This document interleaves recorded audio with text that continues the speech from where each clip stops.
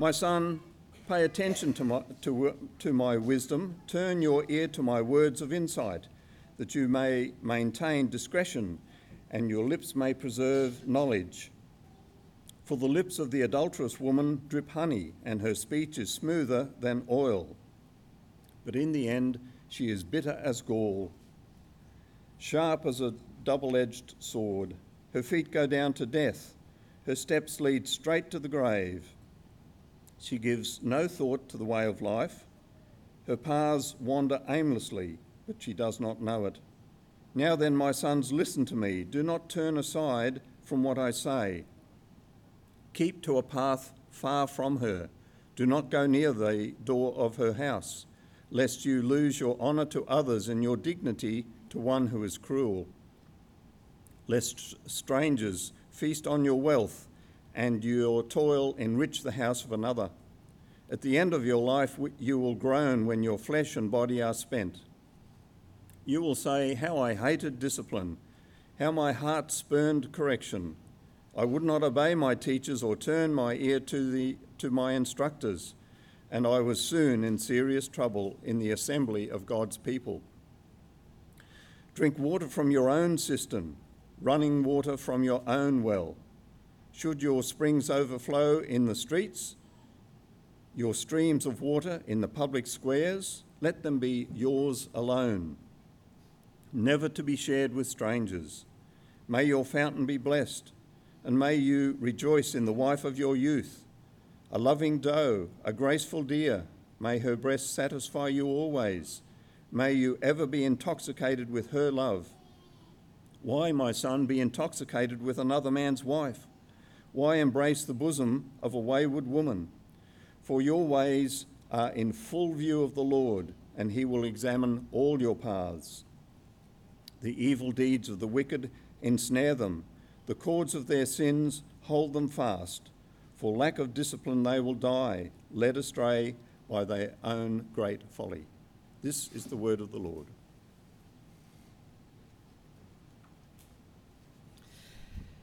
Thanks, Peter. I'm guessing if you rocked up this morning and you didn't know we were preaching on chapter 5 this morning, you'd think, what have we just walked into? I felt that when I come to preaching on this passage that was set out for me by Brad. Thanks, Brad. So we're going to have some interesting time this morning. But first of all, just a couple of family church things, because I think it's just worth highlighting that we had an amazing weekend last weekend when we had our family service. Kids were in, and we had the QTC guys. It was an amazing service last Sunday. Thanks for everybody who helped out with that. But just a good reminder that we are a church and we are a family. A couple of things relating to that. If you were around a couple of years ago, you'd remember one of our older patriarchs, Alf. Alf is well in his 90s. He's been part of this church for many, many, many years, way before my time. Alf had a stroke yesterday, so we need to be praying for him that he, the Lord takes him home ultimately. He's ready for home. He loves the Lord. We know that's a good place for him to be. We also need to be praying for our youth guys. All our youth guys are at a youth camp all this week. Ben assures me, because he's doing the talks, that it's not a camp of fun, it's a camp of work. So we need to be praying for those guys too out at Mulgra Dam for them. So before we get into this passage, as we talk about this sort of stuff as a church family, which is good for us, let's pray for those guys before we start. Let's pray. Dear Father, we thank you that you're our Heavenly Father, and we can come to you as children, and children dependent on you. Lord, we think of this time for our brother Alf, a man that's been a great role model for our church for many years while he was able to come. And Lord, we just pray for him and his health. Lord, we know he's ready to go home and he's ready to be with you, Lord. So we commit him to your hands. Lord, we also pray for the youth guys who are out at the youth camp today. That this will be the start of a great week as Ben does the talks out there, as they proclaim Jesus, as they enjoy each other's fellowship and encourage each other in their walk with you. We pray that your Holy Spirit will be working on many hearts out there of young people just wanting to know who you are and what it means to follow you. So Lord, we commit them to you. And Lord, also as we come before an interesting passage, Lord, we pray that you would speak to us, an area of life that we all think about. But Lord, we just thank you that you do speak to us and you do guide us. So we just pray that you'd be with us now and just open our hearts to your word. We pray in Jesus' name. Amen. I remember a conversation quite clearly I had with a man a few years back when we were talking about Christianity and faith in general. And he said to me that Christianity is just too rigid, too many rules, too many guidelines. You have to live a particular way to be a Christian, that it takes away your identity, takes away your freedom, because you have to be like this particular person. He said Christianity, like all faiths, he's according to him, it's just like guides for life. So you can choose, whether it's Christianity or other kinds of religions, they're good ways to live. So you can choose which way suits me, which one's going to benefit me to get the most out of life and make me a better person. Therefore, I can choose to go across all faiths, but I retain my identity. I retain my freedom, that I choose to live the way I want. That's the way I think it works. But what he's saying is very common. That Christianity, following Jesus as Lord, as boss of your life in a way, takes away your freedom. That it, in fact, binds us. It stops us from being ourselves and having fun and having enjoyment. On more than one occasion, I've sat down getting my hair cut and, conversation comes up, or what do you do? Or, it comes up that I go to church and I'm a Christian. And the hairdresser often says, oh, you're a Christian, so that means you can't get drunk or have sex outside of marriage or sex before marriage. That's what Jesus doesn't even register, but it's the rules. That's what the sort of person you've got to be like.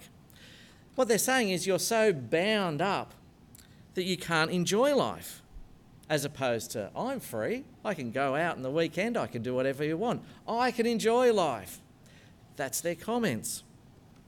It's interesting when you come across some of the passage. So we're covering sort of chapter 5 and chapter 6 of Proverbs this morning. Then chapter 6, verse 23, we come across this verse.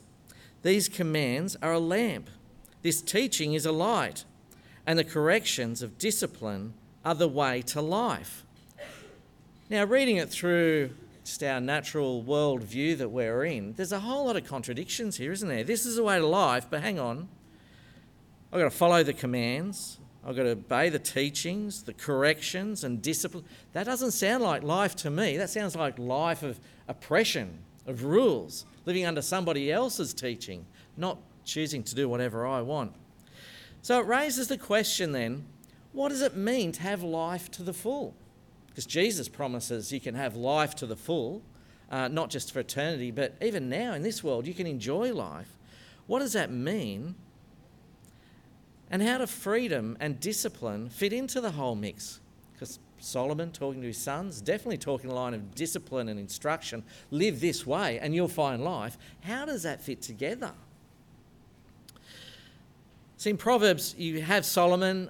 Solomon lived nearly 3,000 years ago. He's known for his wisdom. He's the wisest man at that time. He's one of the wealthiest men at that time. He had over 1,000 wives and girlfriends in his household, which makes you question his wisdom at times.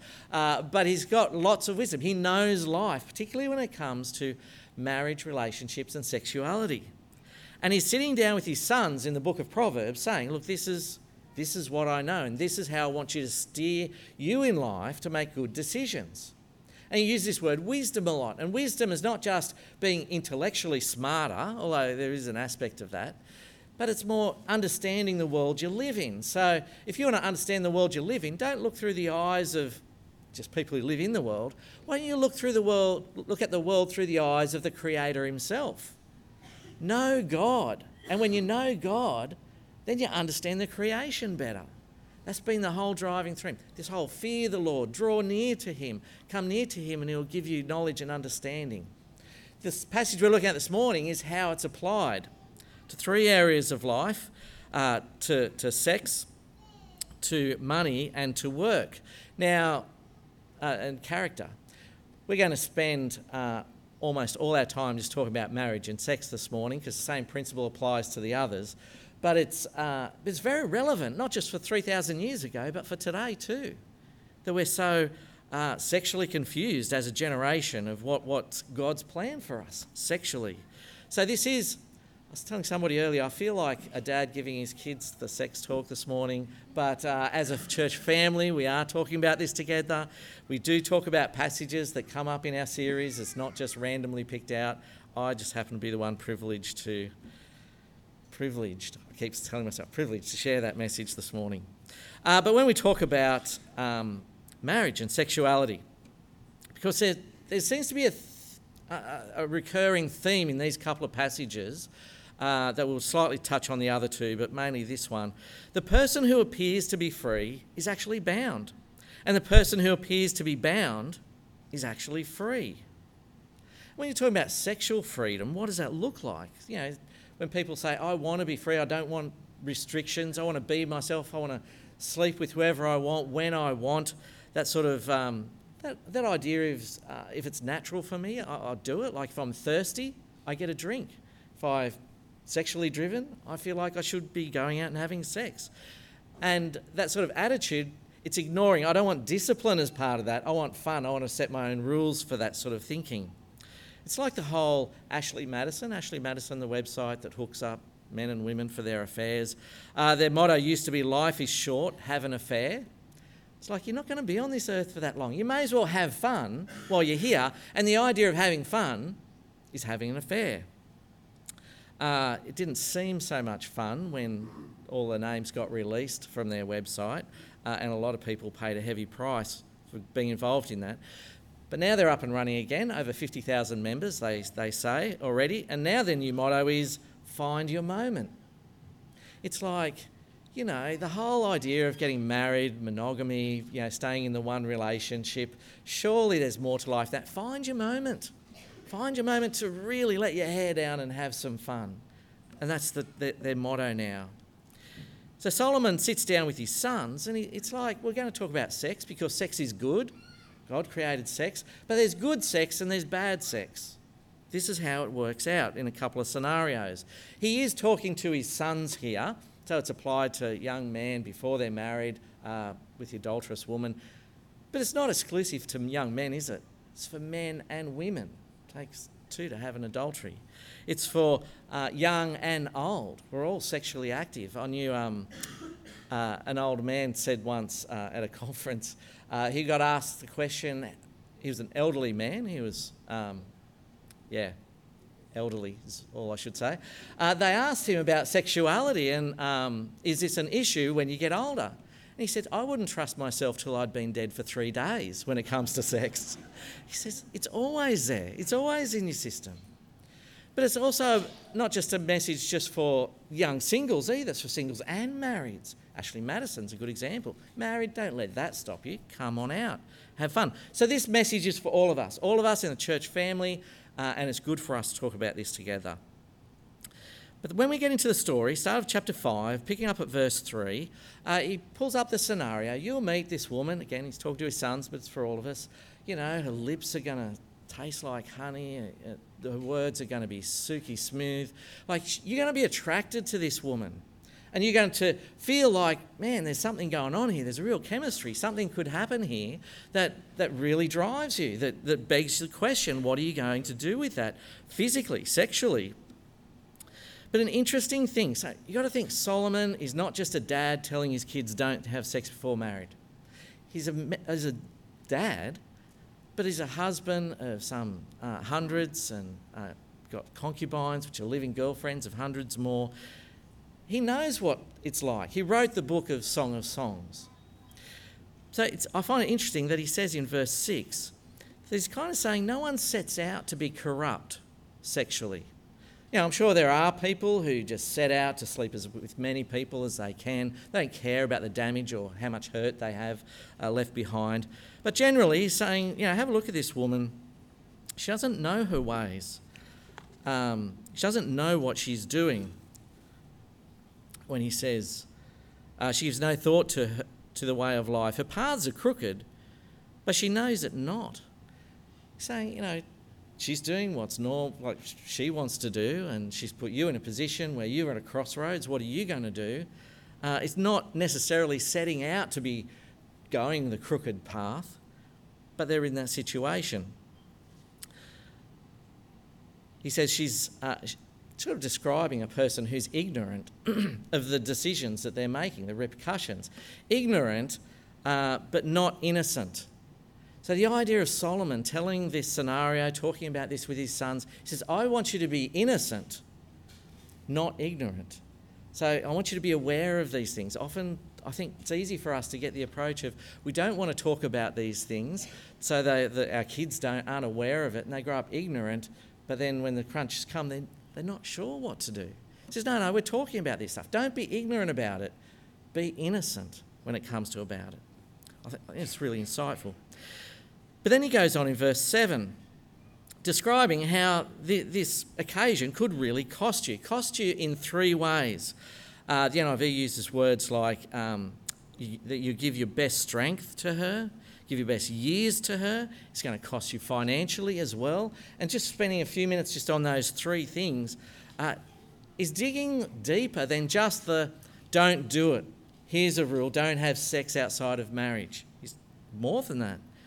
He says you're giving your best strength to her, to others who you're emotionally connecting with through sexual intimacy.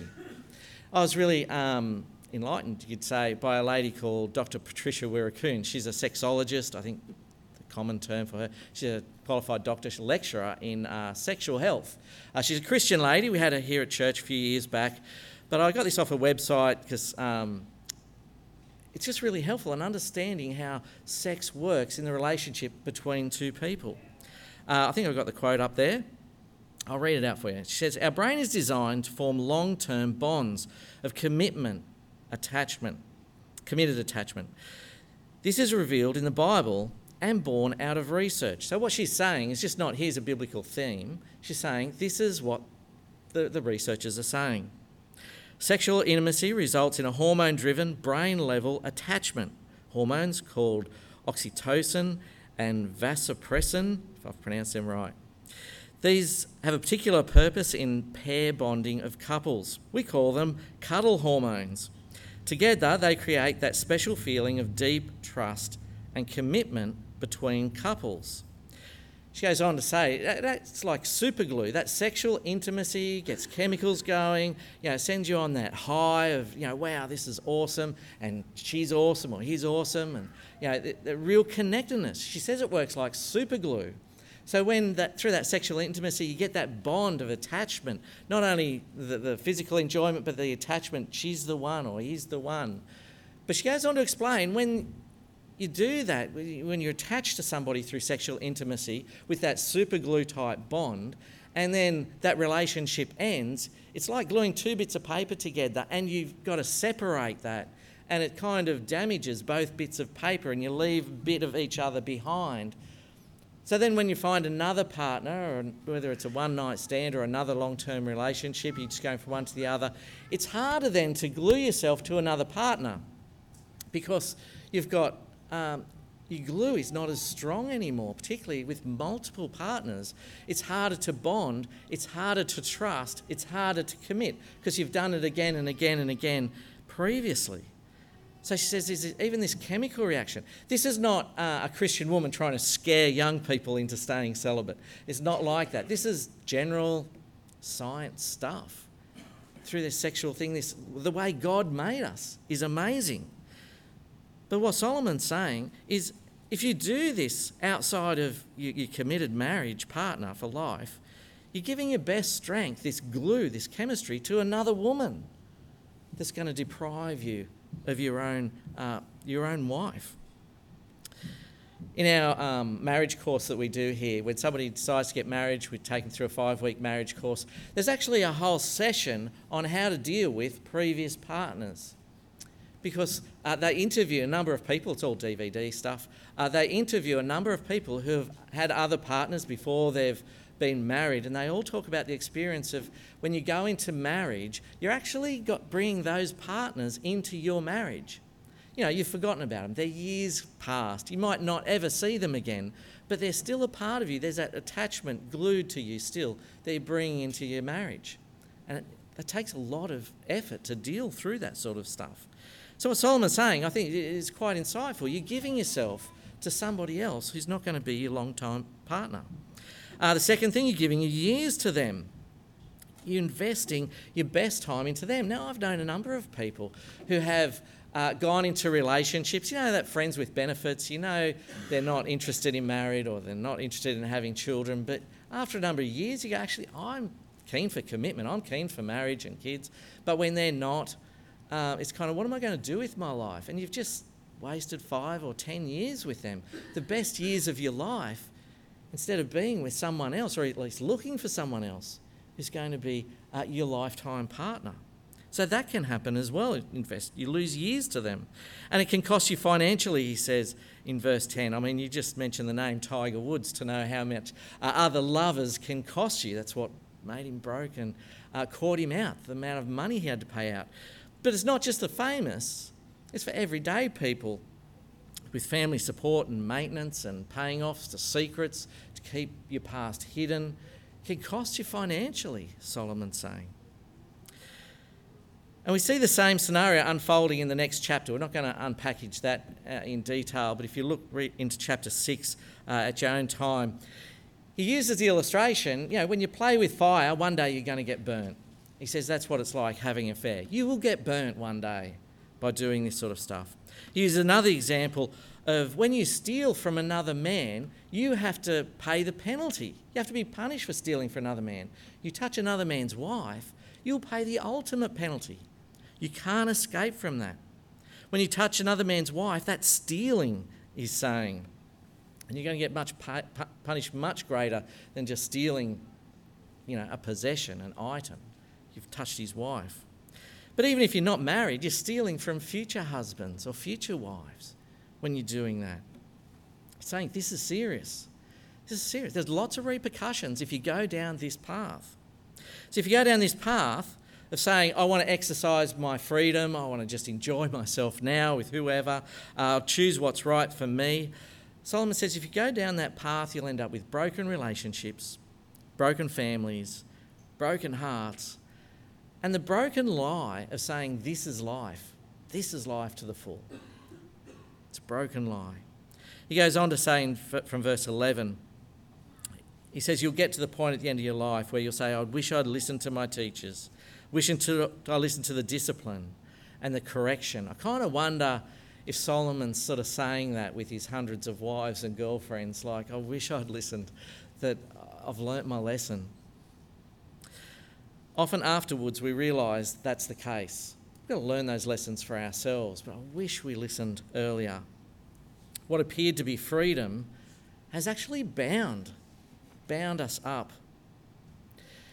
So what about the person who is disciplined? So that's the person who's not disciplined, happy to exercise their sexual freedom, be saying that comes at a high cost that'll bind you up. What about the person who is disciplined? The person who says, no, I'm going to save myself to my marriage partner. What does that look like? I'm not sure whether you've come across somebody when they've had their 25 or 30-year anniversary and you go, oh, congratulations, 25 years, 30 years. And they turn around and say something like, yeah, you get 15 years for murder. I've been here for 25 years. It kind of sounds bad, doesn't it? Like marriage is a torture. It's a punishment. It's a death sentence, you could say. It doesn't sound like fun at all. But Solomon says, have a closer look, because that's what the world is showing you. Let's understand marriage through God's eyes. He's the creator. He's the one that designed us for marriage. Let's have a look how he describes it. We'll pick it up from verse 15, which is, a great chunk of intimate writing. If you're in any of the growth groups and did the study on Proverbs, one of the questions was, what's your favourite proverb? And you had to share it with the group. Let's say I'm in the blokes group and this chunk of verses got a few raps out of favourite verses, but we won't talk about things that happen in growth groups. But you can see what he's talking about. Drink from your own cistern, your well. Now, you need to know it's not about water. It's a metaphor for something else. But you get the idea with water. Water's refreshing, it keeps you alive, keeps you going, keeps you positive, it's sweet. But he says, don't use the village well, because everybody uses the village well. It goes dry, it's contaminated. You don't know who's been there before you or what animal's been there before you. It's terrible, the village well. You don't know what you're drinking. But if you've got your own well, You look after it. You make sure it's not contaminated. You know exactly who's using it. You can enjoy your own well. It's like your own tap inside. You can drink it and you know it's good. But then he goes on in verse 18, just for us slow learners who are not sure what the metaphor is. He explains it a little bit more. But it's God's description of sexuality inside a marriage, intimacy, where two become one. And that intimacy is so tight, they stop using this two people language, but one. You're one person. He says, rejoice in your wife. You know, don't see it as the burden or the death sentence. Rejoice in her. Like a deer. I haven't been out in the bush recently, but I imagine deers, they just look so graceful. They're grazing together and they're just so cute and happy together. They look. He says, enjoy one another. Enjoy one another. That's why God gave you the bits, that you're different. Enjoy those bits, he says. They're for each other. May her breasts satisfy you always. Physically enjoy each other. Not sure how often I thought I'd be mentioning breasts in church. And I wish I could say, well, actually in the Hebrew language it means something else. But no, it's enjoy each other's bits.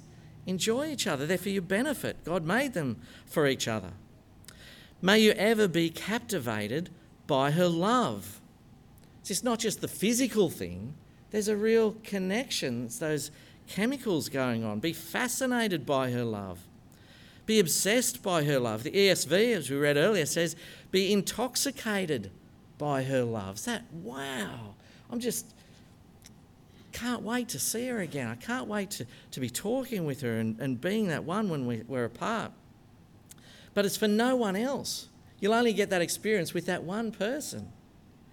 See, it's much more than the physical. It's the one woman, one man coming together. It's that oxytocin and the vasopressin. It's all happening. The chemicals are all happening.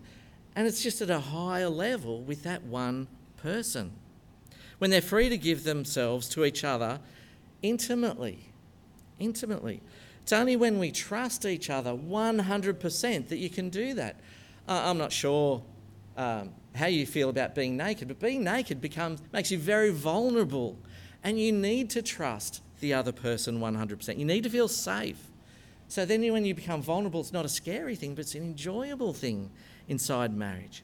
And that can take years. That's where I think courtship is a good thing, because it actually builds up trust with the other person. Can I trust that person to be so vulnerable I can give my whole self over to them? When Hollywood tries to capture these love scenes in one-night stands and things like that, when they're ripping off each other's clothes, it's very different to what he's talking about here. Very different. I will admit that I did watch an episode of The Bachelor. I feel like this is a confession series. I only watched one though. I did it once, learnt my lesson. But it just struck me. Richie, the bachelor, saying to the girls, I feel like you're holding back from me. I feel like you're not being open with me. I think, Richie, you've just kissed 20 other girls. How is she expected to trust you and be open with you, become vulnerable with you when you're doing all that sort of stuff? It's like, what is going on? It's so different to what God is describing here. So to get to the point of captivation and intoxication, there can't be a hint of abusiveness in a relationship. There can't be a hint of hurting each other, because those scars take a long time to heal, a long time, particularly with one partner, but let alone with multiple partners. You stop trusting, and it's harder to trust that one that God wants you to be really connected to. It's just more wounds, more scars, and it's just harder to trust again. So when we look at the two scenarios, the two paths, the two journeys you can go on, one appears to be free, but he's actually bound. The one who appears to be bound appears to be free. Which one has real fullness of life? Which one has real freedom? The two paths, Solomon says there's only one with freedom, and that's the one with full commitment to your partner, to your wife, to your husband. He picks it up in verse 21 when he talks about that whole captivation. May May you ever be captivated by her love, in verse 19. Verse 20, why be captivated, my son, by an adulteress? Why embrace the bosom of another man's wife? Be captivated, for sure, in love and sexuality, but with the right person. He goes on to say, for a man's ways are in full view of the Lord, and he examines all his paths. Everything he does before God. In verse 22, the evil deeds of a wicked man ensnare him, the cords of sin hold him fast. He's describing what would happen to a wild animal. If you captured a feral animal, what are you going to do? You're going to trap him, ensnare him. You're going to tie him up and bind him so he can't escape. He says that's what sin does.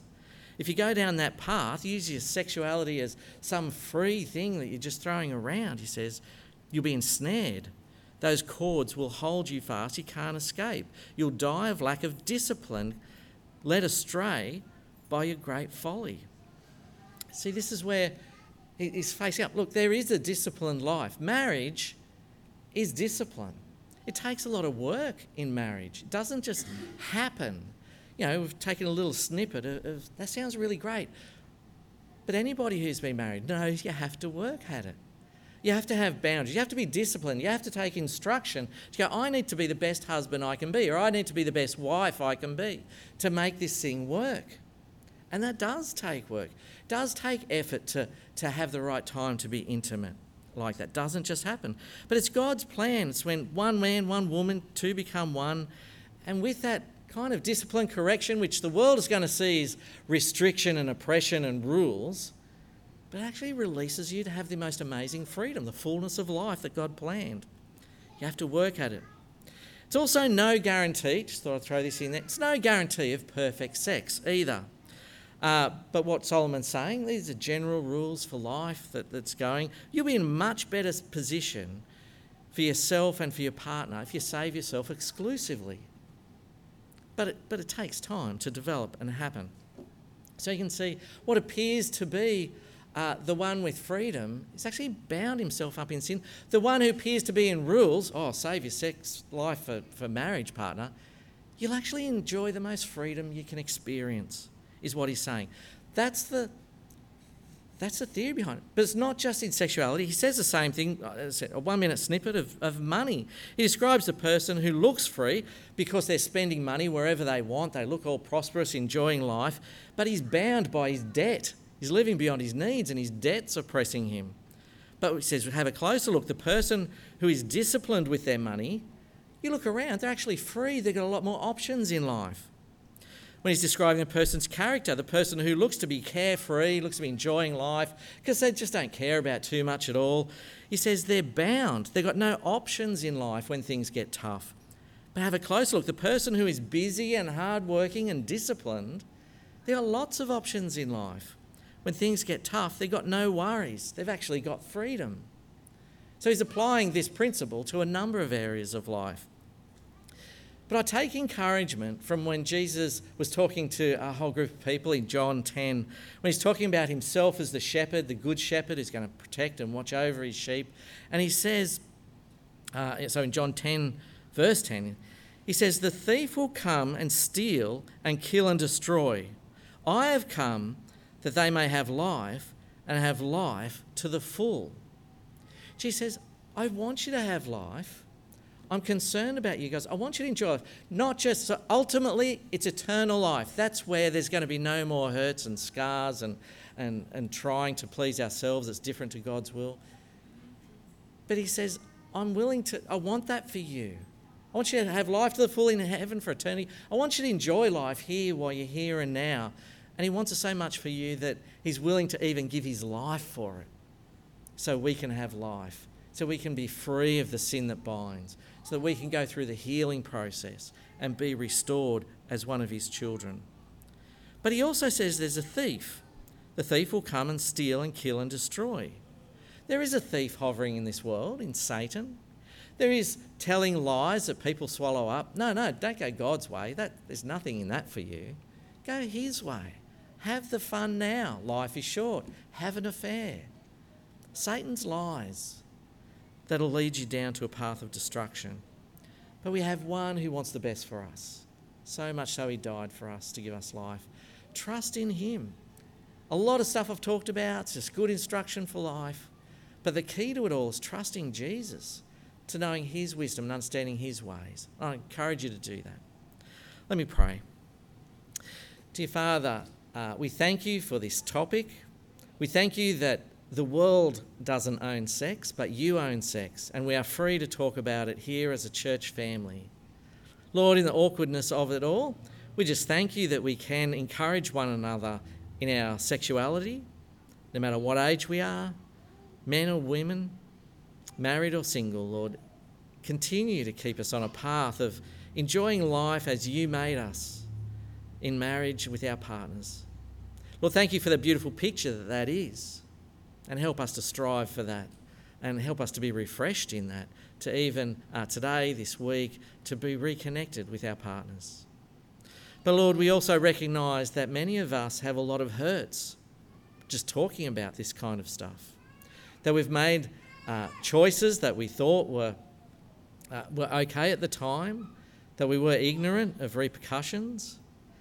But Lord, we just pray for your healing hand, that through Jesus Christ that you would heal us, heal our wounds, help us to trust again completely and fully, help us to commit to others when we've been hurt.